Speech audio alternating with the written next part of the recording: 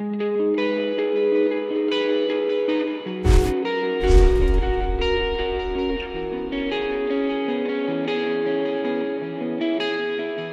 is Bill Hines, Director and Pastor of the Foundry Rescue Mission Recovery Center. And I want to share with you something today that's really dear to my heart, and that's a dream. You know what? God wants to give everybody a dream.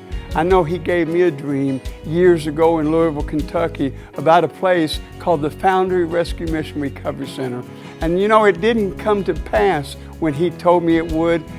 He just gave me the vision, and it's taken so many years for it to come to fruition. But can I share this with you?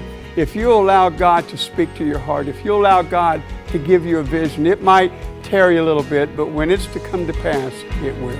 For more information, visit thefoundryonline.org. The Foundry, where lives are reshaped by the hands of God.